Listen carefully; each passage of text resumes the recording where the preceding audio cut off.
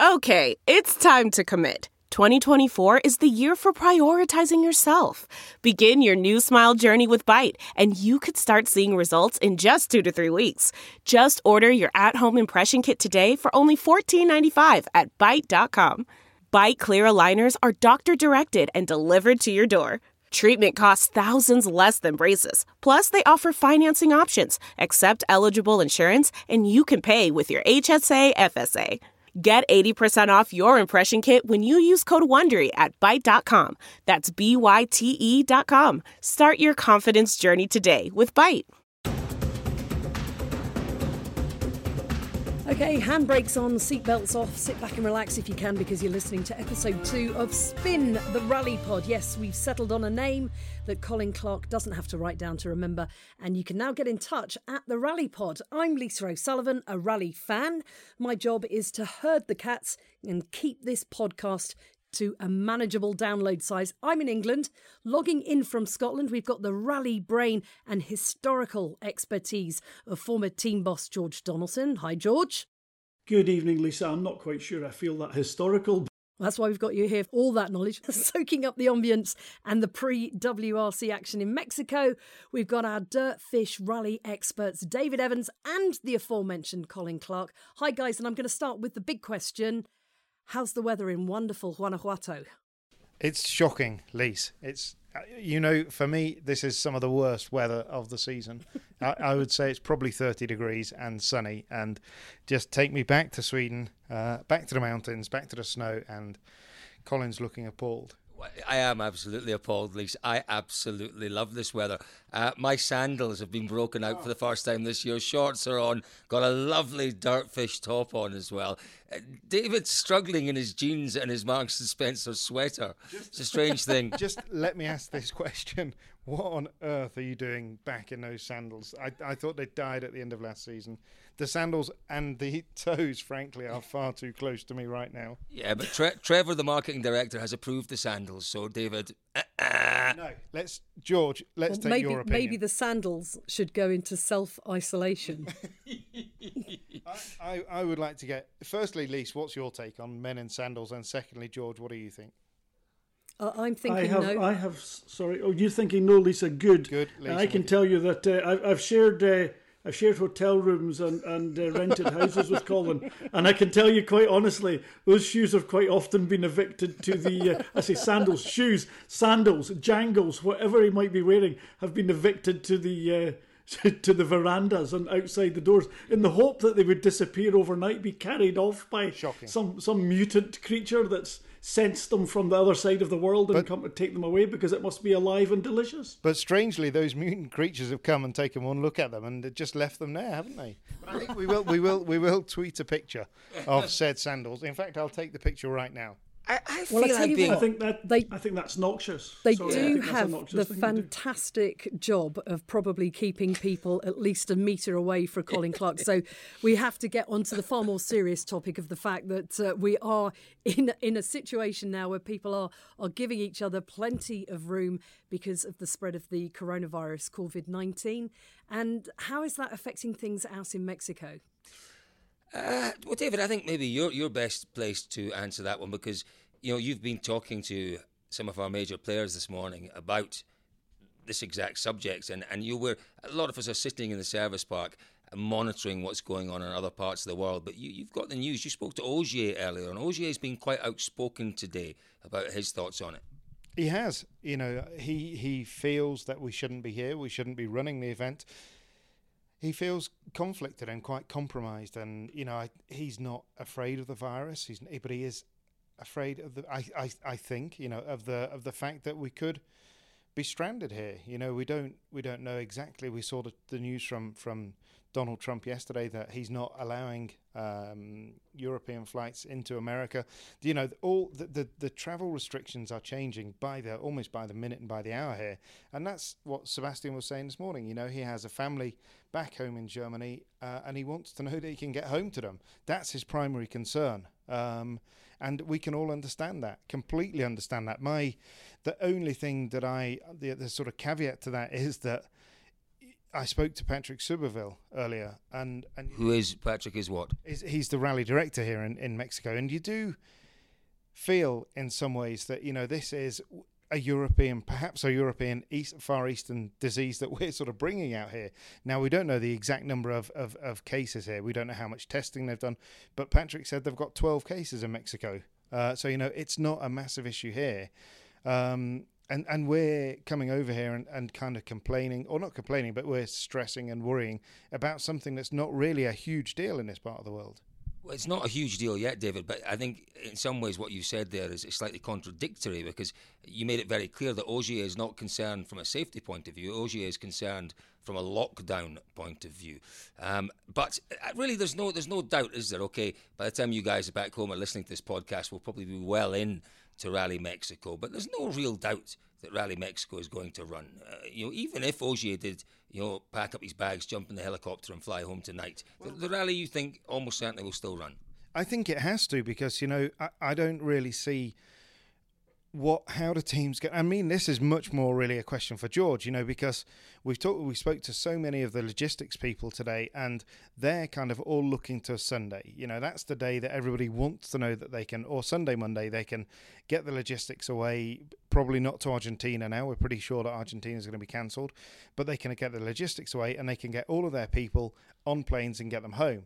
Increasingly, it looks more and more difficult to get them home through America. So suddenly, you're looking at Mexico, perhaps more in South America. It's not an easy thing to turn all of these logistics around. And the teams have got different people working on these situations and scenarios as they unfold. But primarily, the teams now are very much into rally focus. They've been through shakedown this morning, and it's business as usual, as much as when the crews are out on the stages. But in the service park, all everybody's talking about is coronavirus, and should we be here, and will this event go ahead? The event started from a technical perspective. The event is up and running now. Shakedown's going, and the ceremonial start is just a couple of hours away. So as far as we can see, it's up and it's running and it's happening. But I mean, George, just what's your feeling? What if you were sporting director at Subaru in the service park right now? What would you be up to? Well, I tend to be a little bit more fatalistic about these things. Basically, it's just a bad flu, isn't it? I've read a few reports of people that have got it and they just say it's a bad flu. Obviously, it's quite virulent, and if you're ill with something else or elderly, it is an issue. Not so much, George, more than it affects you guys. Not George from the sort of medical perspective. I did mean more from the sporting. Yeah. No, we're not referring to Dr. George here. From the sporting point of view. Yeah. From the sporting point of view, I would be in the same mode as everyone else. Rally mode. Let's get on with it. Honestly speaking, we're going to pack everything up. I would have employed a company called White Knight, my good friend Tony Vincent, and he'll sort everything out for me. Logistically, my equipment will get to the next event without any doubt, and it'll be seamless. We've seen this before in the past, though. We most recently we saw this happen when an Icelandic volcano got a little bit agitated and cancelled the flights over Europe. Now, the rally was actually in Europe at that point, and there were a lot of people in the WRC who spent a lot of time on coaches driving back across Europe to get back from an event because of that. That unfortunate explosion in Iceland. It's a very different question, though, when you're on a totally different continent. Well, it is, Lise. And that's the concern. As we've made clear, the concern around the service park isn't so much for people's safety. We know that there are very, very few cases here in Mexico. The concern is this ongoing, the ongoing travel restrictions that are being imposed. But I think that's a very kind of, it's a very pertinent question for Mexico, if you like. But I think we have to look beyond Mexico, because we're talking now, our governments are talking now about banning events for 2 months. We're hearing that events in April, even into early May, are being cancelled. If we look at this, and realistically, George, we could be looking at a 3 or 4, maybe 5 month complete shutdown on all sporting events around the world. What would that mean for rallying, George. Never mind just the World Rally Championship, but the British Championship, all the national championships around the world. What does it mean for them? Can they survive that? I mean, Colin, it's actually awful for all the events, for all the teams, for all the people that make their living out of the sport, for the fans not to be able to follow it. People, organise holidays around it. It is absolutely terrible. If it'll be 5 months, well, I mean, we just have to wait and see what's going to happen. Ultimately, governments and travel restrictions are not going to keep people from home. Ultimately, people are going to get home. It might take, if you end up, the worst case scenario for anybody travelling right now is that you end up somewhere where you let's say you go back through the States. Let's say Seb Ogier's heading home, and he goes back through the States, and he's got to change his flight. Can't go direct to Germany now, so he's got to change his flight to go via UK, and he has to spend a night in a hotel in New York. And it ends up that somebody there's got COVID-19 virus, and he gets quarantined there for 2 weeks. That's the sort of awful thing that's going to happen. Other than that, ultimately, it's going to hurt some teams financially. It's, some of these smaller, the commercial teams, the guys running, WRC2 cars, the R5s, those are small commercial operations. They've all invested heavily in projects, and they get cut. They can't stand the money loss. It can be very catastrophic. That's one of the points in service this morning, George. Is you're talking to some of these teams, some of the smaller teams, and they've got mercenaries in. They hire these guys for weeks at a time, and some of these boys. Mercenaries, is that the right word? I think so, isn't it? I'm just wondering what kind of job they're going to do. Okay. It's the part of the world that we're in, Cole. I watched that thing that I was watching that program that you were telling me to watch on the film. Narcos, good lord. That's Patron, tranquilo, patron, tranquilo. So, okay, contractors. Sorry, at least we can get rid of that last bit, can't we? We can get... Right, so we're going with contractors. That's fine. So some of these contractors were in the service park earlier this morning, and, they have a very uncertain future because, they earn their money on a week-to-week basis from working on these events. And suddenly, if you talk in their call for 4 or 5 months, these boys are not going to pay their mortgage for 4 or 5 months. And it applies to so many people, and not just around the service park. And it may seem like a very parochial kind of point of view to take, but there are so many people who work on that basis. They get paid from the events that they do, from media people to suppliers to teams themselves, and it isn't just it's the social impact of all of this that I think is a little bit frightening. There will be disruption. There'll be massive disruption. People will really struggle through the next 3 or 4 or 5 months, whatever it is. I think it'll be a different looking sport, David, when we come back. No, I think it will. I think it will, because I think we'll have lost people. I think we'll have lost people. I think people won't, as in, not dead.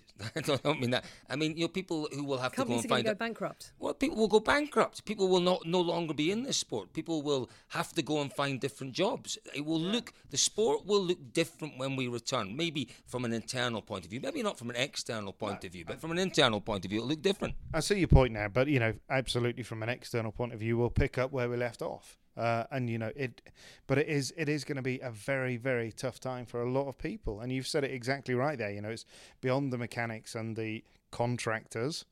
There's photographers, there's people, like everything that you've said there is exactly right. The catering companies, but it's not just rallying. It's across motorsport, and it's not just in WRC. We've seen West Cork's cancelled, and there are rallies all around the world that are being cancelled right now, and.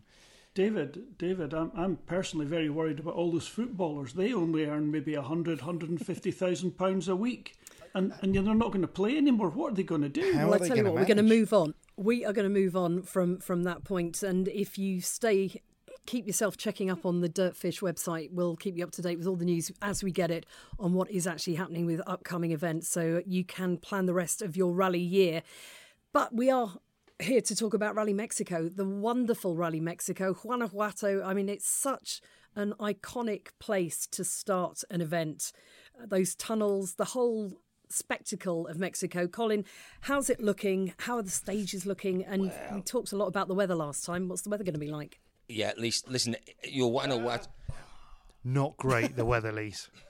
Oh, well, do you know what? I need to point out at this point to anyone who's never seen Beckham, as we like to call David, he's very blonde. He's very pale-skinned. He doesn't agree with the sun. No, that's a very good point. Thank you. Very well made. And it's 31 degrees and he wears Marks and Spencer's woolen jumpers. He's a strange creature, our David Evans. But at least, listen, dog. He is slightly. You're quite right. Guanajuato Rally Mexico, it's such a colourful event, probably one of the most colourful events on the calendar. But everyone looks forward to coming here because we've had, obviously, Monte Carlo, cold event. We've had Sweden, normally a cold event. And then we come here and we get our first dose of sunshine and warmth and colour and real excitement. But here's the thing. You were laughing and joking about the weather. It may yet play quite a big part in proceedings this weekend. There's a bit of a change over the last day or two in the forecast. Initially, it was looking like blue skies, 31, 32 degrees, maybe a touch warmer out in the countryside and up in the hills. They're now forecasting the potential right through the weekend for thunderstorms. Now, the thunderstorms here will be very localised. But, George, you've seen a lot of Rally Mexico in the past. If we get localised thunderstorms, George, so we're not talking torrential rain, we're talking localised thunderstorms. What effect's that going to have, George? Well, it's not going to have the effect that you might think. Obviously, as you say, localised. If it's on a massive 40-kilometre stage or 30-kilometre stage, it's probably only going to be wet for half of it. Unlikely to be across the whole stage. So certainly on the first day, it's bound to help Elfyn Evans. It's bound to help Thierry Neuville and Sebastian Ogier. Does it get muddy? Does it get muddy out here? I was going to say though, just so long as the weather isn't one of, as you say, Colin, if it's very localised, it could be raining at the beginning of the stage and not the end. Someone could go through in dry conditions and someone else gets all the rain. That's it. But it's almost impossible to make any form of reliable forecasting for thunderstorms. Sometimes they happen, sometimes they don't. I spoke to Elfyn about half an hour ago and said exactly this about the weather, and he said, in all honesty, it will have to rain all night long to have any kind of serious impact. We see these huge downpours come, and within, there's so much temperature in the ground and there's so much wind at high altitude that it can dry in no time. I'm going to make I'm going to make a remarkably good point for me. Because quite often I miss these things. But the issue is not when it rains here so much, because it dries remarkably quickly. And I said that's not the issue. The issue is the damage that can be done to the roads. You get washaways. So it is quite possible that where in the recce there is nothing to be noted, that after a 20-minute, half-hour downpour, it drags dirt and rubble off the hills and it can wash away. So potentially we might not be talking about a surface change, but it's quite possible that following a thunderstorm, in very, very local places, the gutters may be washed away, there may be bigger rocks exposed, there could even be gullies that appear across the road. David, that is a real possibility. Don't look at me that way. It is possible. If you say so. I still think it'll dry quickly. Oh, come on, David. That's a fair point. It will dry. That's a fair point. But by the same token, the drivers are going to deal with it. The rally drivers, they're fabulous. Yeah, they will. They will completely. And, as Elfyn said, it would have to rain. But equally, we have seen it and we've heard it rain all night here. We've all been woken up with enormous thunderclaps in the night, haven't we, Cole? That's the dodgy chilies that you keep eating, David. No, but I think you're... That just sounded so Morecambe and Wise. Well, there's nothing worse than somebody laughing at their own joke, is there, Lise? Really? Well, it's just the fact that you were both waking each other up with thunderclaps. Moving on. Oh, good. What I have to say, one of the fabulous, and it's quite tricky this because the podcast could be out and it could be old news by the time it comes out. But Shakedown today. If we look at the times that was set, Elfyn obviously was quickest on, I think it was his fourth run. He was first into the stage. So there was an opportunity for Elfyn to put a benchmark down and to show that he can deal with the cleaning and what have you. So his time of 3:50.7 was quicker than Neuville by 3 seconds, quicker than Ogier, quicker than Tanak by a lot. And you have to go all the way down to to Suninen, who was, six cars later on the road than him. So immediately, Elvin's had that opportunity to show. And for me, he's done just that. He may get no more glory this weekend. It could be the end, if he's sacrificed tomorrow on first on the road all through Friday. And, where it is very sandy, he will struggle. But for me, that's so encouraging, isn't it? That he's had this opportunity and he's taken it and he's shown the world that he can be quickest. And it's not, sorry, don't. Sorry, Collie, you were about to start. I just wanted to add, it's a good sized stage. It's 5.5K, isn't it? It's not, a really short one, and it's quite representative. Yeah, very representative, but I don't really know that it tells us that much about what can be done this weekend. But at least going back to Guanajuato on the start of the rally. Your Rally Mexico, it's a strange event really, because there isn't a massive rally culture in Mexico. Their national championship isn't particularly strong. There's not a huge rally community, but it is always one of the very best rallies of the year. We've started here before with, I think, 20 cars, 23 cars. There's a decent entry this year. I think it's up towards 40 cars. But no one ever talks in Mexico about how few cars there are, because there is always masses of drama on this event. It always gives us something to talk about. You think back to the Corona. Because we're talking about Corona, the Corona bottle with Thierry Neuville. You think back to Tanak. You think back to Sebastian Loeb back in the day coming into service and going down the mountain on 3 wheels. The gate issue. Remember there was the gate that was barred for Sebastian Ogier a few years ago. There is always drama here in Mexico, and you forget really by the time the first car gets into the first stage of the rally just how few cars there are, because it is such a colourful, entertaining and nearly always dramatic event. George, what makes it? Why do you think that is the case with Mexico? Is there something particular about the stages here? Yes, so the engines have got a little bit less power than normal. So there's in many ways the margins for the drivers are more marginal, and they always, no matter what they say, they always try and make up for the lack of power by pushing a little bit harder. The nature of the roads, a lot of these roads have been manufactured for the rally, where they're tight and twisty and narrow. The roads have been improved, but they've ended up with very high sides in them. So you're basically driving in a little toboggan run almost of a track. Not that it keeps you in it, but there's lots of edges of the road to bounce you out. There's rocks come off and they're in the road for the next car. That's as big a hazard as potentially, the wash-away concept, Colin. And so there's always catch-outs for drivers. It's a tricky rally. It's hot. The drivers are stressed with the heat. It is rough. It is quite rough. It's smoother than it's getting smoother as an event. Classic character of an event. Lovely fast stages. Even the slow bits have character, and they're nice to drive through.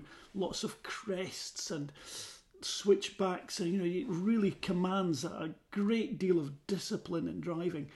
It's going to reward the man like Sebastian Ogier, but goodness gracious, does young Elfyn not seem to be becoming a little bit of a Mr. Ogier clone himself? Well, wonderful. Well, if he is an Ogier clone, then he's got a chance this weekend, because again, if you're reading on Dirtfish the articles that David has been writing recently, David, you wrote a great article about how Ogier tamed Rally Mexico from being first on the road. No, that was my colleague Jack Cousins, and it was a superb article.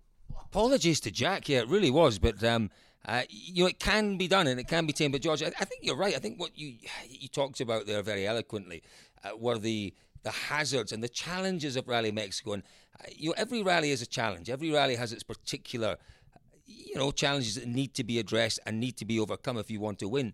I think the difference with Mexico is that it offers quite a number of different challenges, and not every driver has the armoury that's required to deal with those challenges, and they can be. I think the problem is that there are situations where if you don't deal with them, to use one of your words, George, it can very quickly be catastrophic. It's not just it's not just punctures. It's not just the odd little ding or a wheel just out of line. It's catastrophic. It's rally ending very, very quickly indeed. Absolutely, Colin. It really is like that, and it's the disciplined mind that will win this rally. That's why we've seen Sebastian Ogier do such an incredible job here in the past. and Sebastian Loeb prior to that. Both very, very disciplined drivers who will just drive methodically, understand what they're doing, set the pace, and go with it. But here's another question then for David first off. What we know about this event in terms of previous winners? Well, what do we know? We know that no one has won this event driving a Toyota. No one has won this event driving a Hyundai. It has always been a Ford or a Citroen. Does that tell us something about the cars, or does it tell us something about the event? And does it tell us anything about what we might expect this weekend? Or is it just a very strange anomaly? Can we take anything from it, or is it just a strange anomaly? Well, I think it's a slightly strange anomaly because, you look at Volkswagen won it for years and they're not here now. So did Citroen. They're not here either. Exactly. In fairness to Ford, they do an awful lot of work in their climatic chamber, and the engine is there's a huge amount of work from Ford Performance, I think, in Michigan, isn't it? But that's not to say that the other teams aren't doing exactly the same work. But no, M Sport has a huge base of knowledge. They're probably they are the only team that's been here year in, year out. And since 2004, they've accumulated a huge amount of data as to what particular weather formats will do to the car and that kind of thing. So they use all of that knowledge. I suspect, would it be a struggle, do you think, to see an M Sport winner here this weekend? Well, I think it'd be a big struggle. They have a chance clearly because they've got decent road positions, both Lappi and Soonen, and we can't.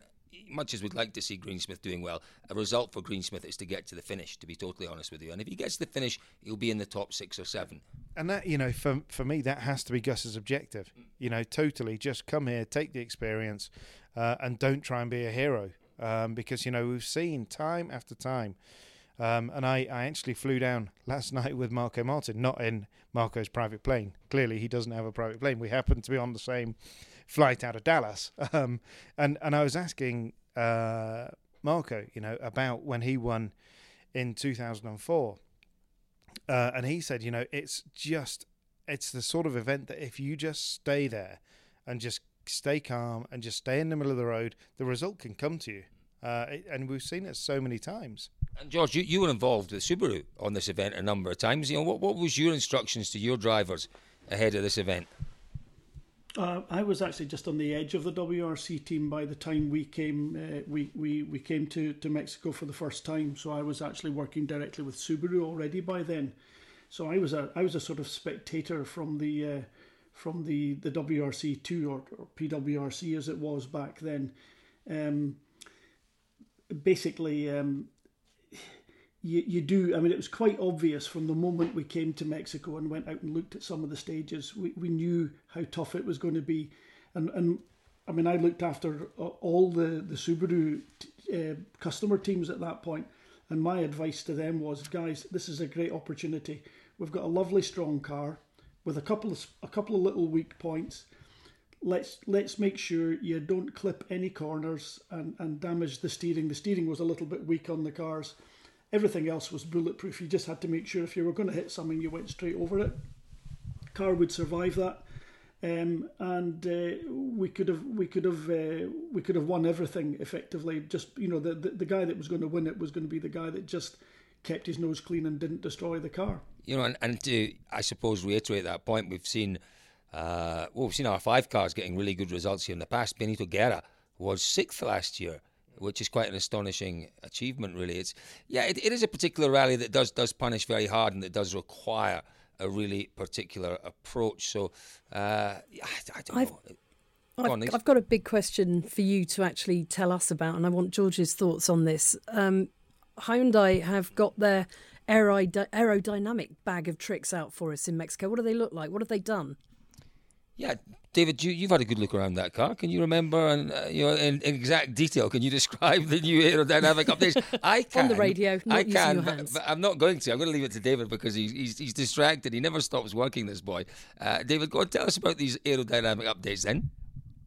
They've got some new plastic bits on the front and a bit more plastic at the back. And you're a git, Colin. You had a much better look around it than I.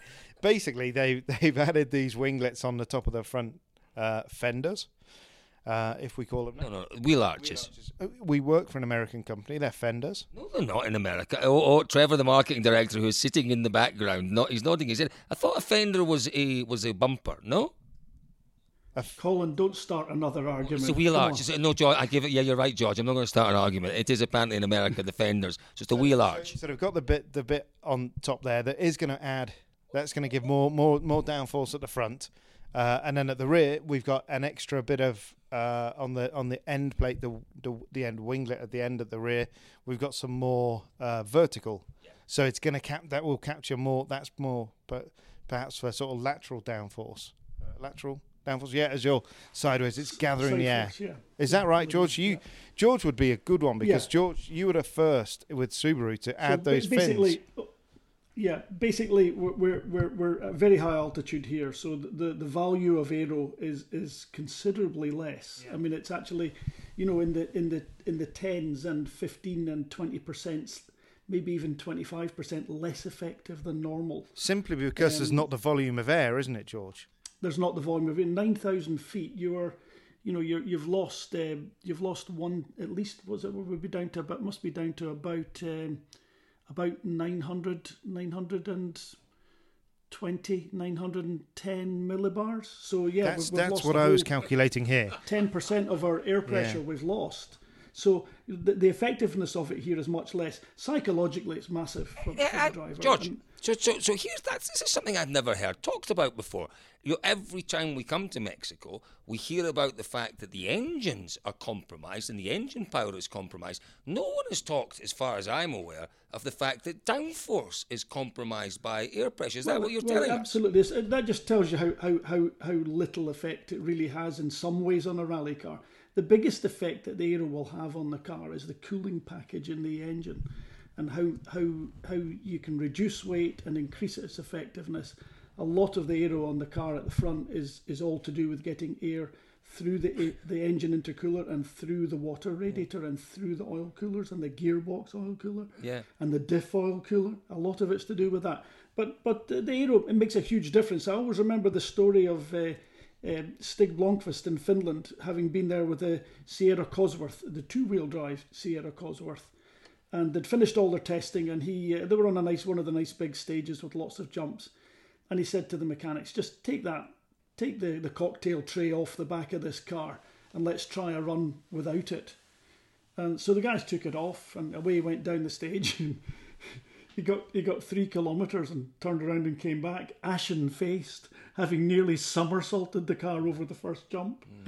So yeah, whilst those big spoilers, I think they were.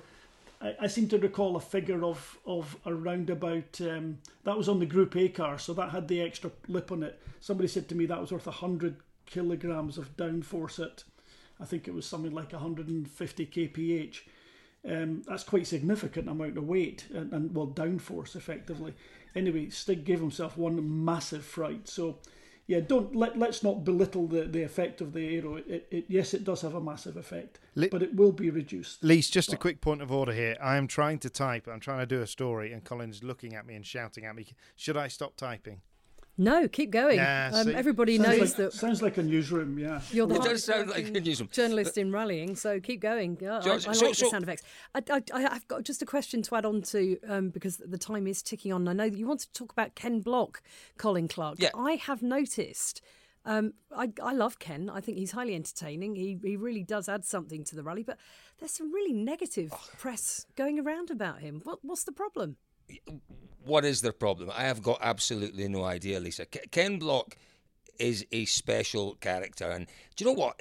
Ken Block has never ever proclaimed that he is the best driver in the world. He knows exactly what he is. But in terms of rally cars, in terms of popularity, in terms of doing things that interest and excite and get people to look at our sport, no one in the past 10 years has done more than Ken Block. He's introduced our sport to a new audience in certain areas that no one else has managed to do. And, it's snide. I hate hearing these ridiculous comments about Block. It is pathetic. It is jealousy, David. You're absolutely right.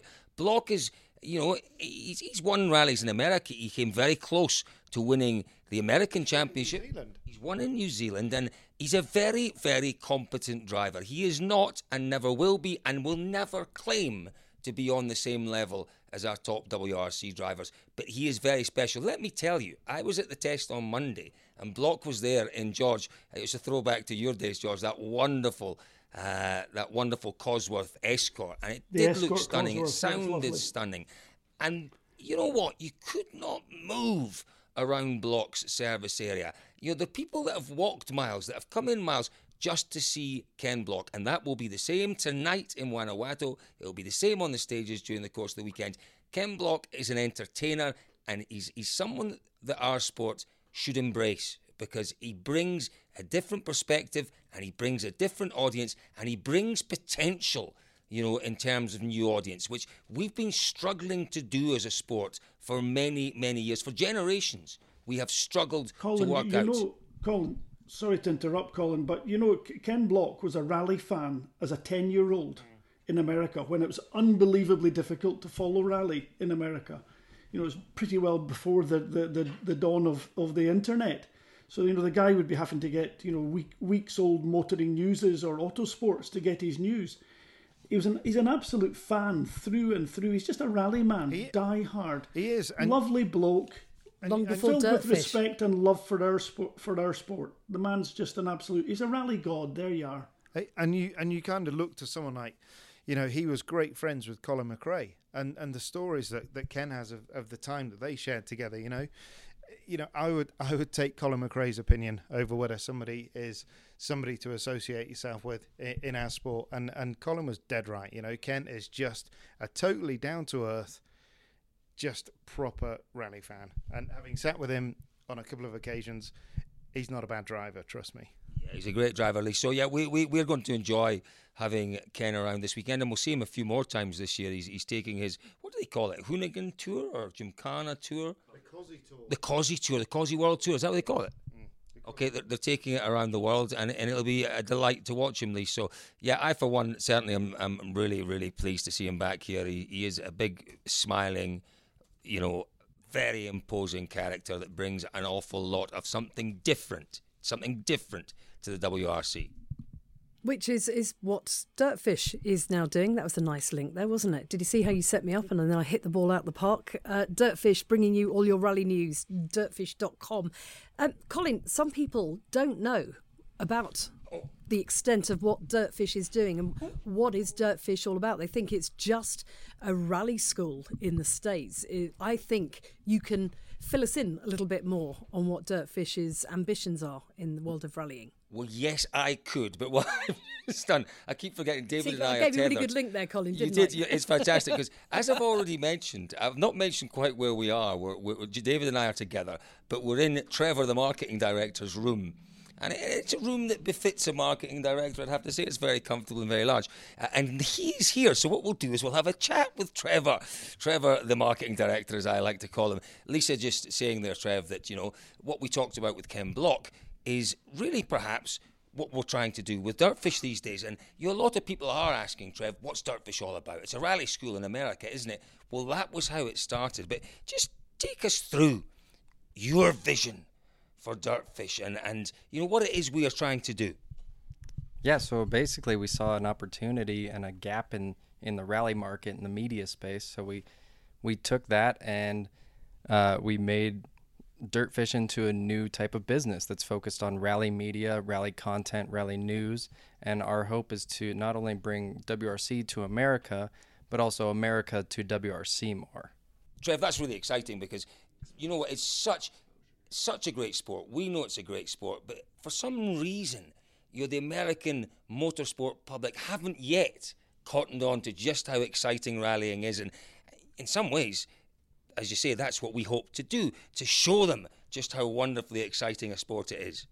Absolutely, and that's our goal, is to bring the WRC exposure to America, or the American exposure to WRC. And to do that, you've taken on board some of the very best people in WRC. And Colin. Yeah, David said, and Colin.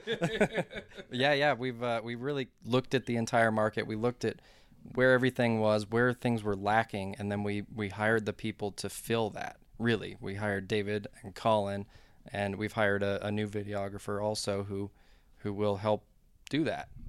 It's exciting times, Trev, really exciting times ahead, because the project keeps evolving, and there are opportunities that arise that, what I like about the first 2-3 months with Dirtfish is you're not afraid to actually go and have a look at doing things, and when you see an opportunity presented by the fans that the fans are asking about, you go and have a go and see if you can deliver it for them.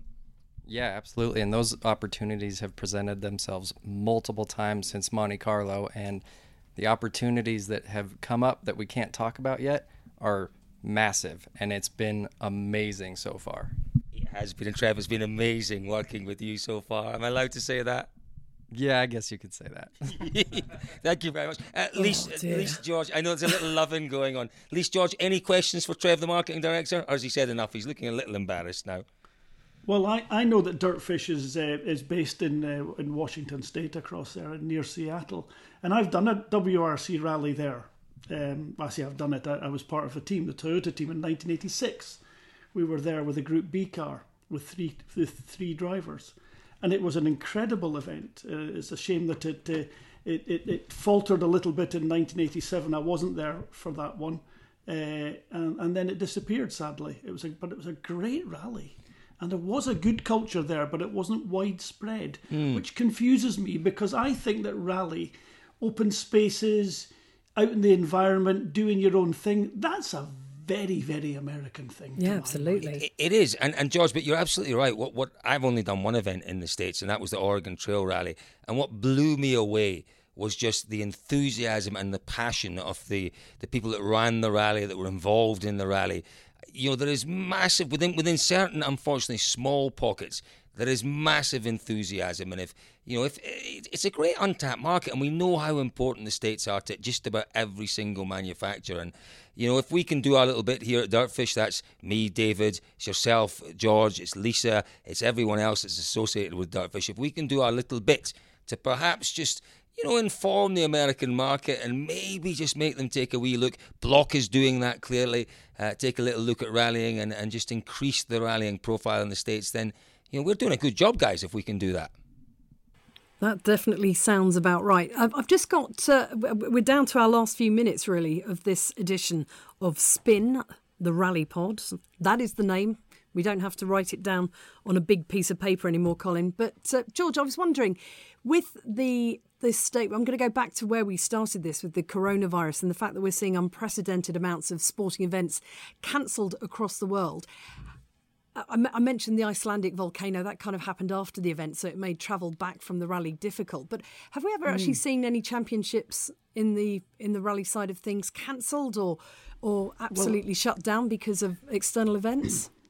If I go back to my very, very youngest years, back to when I was just 7 or 8 years old, 1966, the REC rally was cancelled because of foot and mouth disease. And that gave birth to the most incredible television event, which has become Rallycross. It had become Rallycross. I didn't realise that. It was the most incredible. I remember seeing that. It's a very hazy memory. Wow. Seeing this, because it was all over whatever it would have been. I forget what the BBC, was it Grandstand, was the Saturday afternoon TV programme. World of Sport that was would be ITV. ITV. It was BBC Grandstand. Raymond Baxter, who was an ex-World War II fighter pilot who did all sorts of technical programmes, and including Formula One and rally. And he commented on this, him and probably Murray Walker commented on that first Rallycross, which was a huge event at Liddon Hill. So Liddon Hill, George? And it was the most spectacular. Liddon Hill, it's still there. Wow. Still used for Rallycross. The most amazing place. And it was an incredible event, and that was my first introduction to rally cars. And I was in totally encompassed with it, but my family didn't really follow motorsport, and we lived in a small town in Scotland, and rally was not around us. Although, obviously, by the time I got to 16 and 17, the flavour was still there for it. As soon as I could, I found it again and dove headlong into the sport. But out of that came Rallycross. What's going to come out of this? One thing that's for sure, the person that's leading the championship at the end of this event may well be leading the championship for half the year. Goodness gracious. Yeah, commentating on the esports side of things. Oh, no, don't get onto that, Lise. Don't get onto that. I'm sorry. I get esport for youngsters. Getting into the environment. Colin. Yeah, well, no, but I don't. People saying, well, there's an opportunity for esport and people to sit and watch it. Nothing in the world could make me sit in front of my television and watch kids. So wrong. No, see that you could sit and watch a video game. I did. I watched, not last year, the year before, I watched John Armstrong become world champion. Don't dare knock it, Colin. You were there. It was exactly the same. You were there. I agreed completely. And then watching it on TV, honestly, it does get you. I know that there's a whole load of preliminary rounds to get to, but just for that short bit, I was the same as you, talking about Rallycross again. I didn't want to like Rallycross. Went to my first race at Liddon Hill, waiting to hate it, and absolutely loved it. That 4-minute final was incredible. Okay, that was right in front of you, but still, I think don't knock it till you've tried it, Cole. Well, apparently so, but no, I can't imagine myself sitting in front of a television on a Friday night. Colin, can I tell you about video games? I often wondered about all these video games that people play, and I think it's Grand Theft Auto. I was stuck out in an oil rig in the North Sea, waiting for permits to work, and the guy I was working with was a video game nut, and he started to play this Grand Theft Auto. And I stood watching him for a minute, and then I sat watching him for hours. It's an absolute scream. It's an absolute scream. It's the most ridiculous game I've ever seen. I wish I could do it, but I don't like those little controllers. I need a steering wheel or something. But my goodness me, don't knock it. I watched it for hours, and I was just looking at the screen on somebody playing for it. So, yeah. Well done, John Armstrong, world champion. One thing I can promise, if we don't have any events, we won't be talking about the specs of computer-generated cars. We won't be talking about the potential road conditions for computer-generated circuits. No, we won't. We will be talking all things rallying, Colin, if we can, in the next few months, in the next episode. 100%. Can I answer that, David? Can I answer that? Go ahead. You're the senior correspondent. Go ahead. All I was going to say is that know your place, Colin. All I was going to say is that we do have a whole world. We talked about this at breakfast this morning and said, if things do quieten down in the world of rallying, don't worry, people. We have got so much stuff to talk about. We really do. And that'll be podcasts, it'll be written pieces, it'll be videos. There may be an enforced break for competitive rallying, but there won't be an enforced break for informative rallying news and stories because, David, myself, the whole of the Dirtfish team will be absolutely on top of it. We know how passionate rally fans are and how much of a thirst they've got for any kind of rally content, and we will absolutely be there every week with something new, something a bit different, quite often a bit of a look back, maybe a different view on things that have happened in the past. But there's plenty for us to talk about. There'll be plenty for us to work with over the coming months, even if there isn't any sporting action taking place. And we will all look forward to, clearly, things getting back to normal. But in the meantime, dirtfish.com will be the place to go for your dose of rallying. And we'll be back with the next edition of Spin the Rally Pod in around 2 weeks' time. Thanks, guys. Thanks, Lise. Thank you, Lisa. Thank you, Lisa.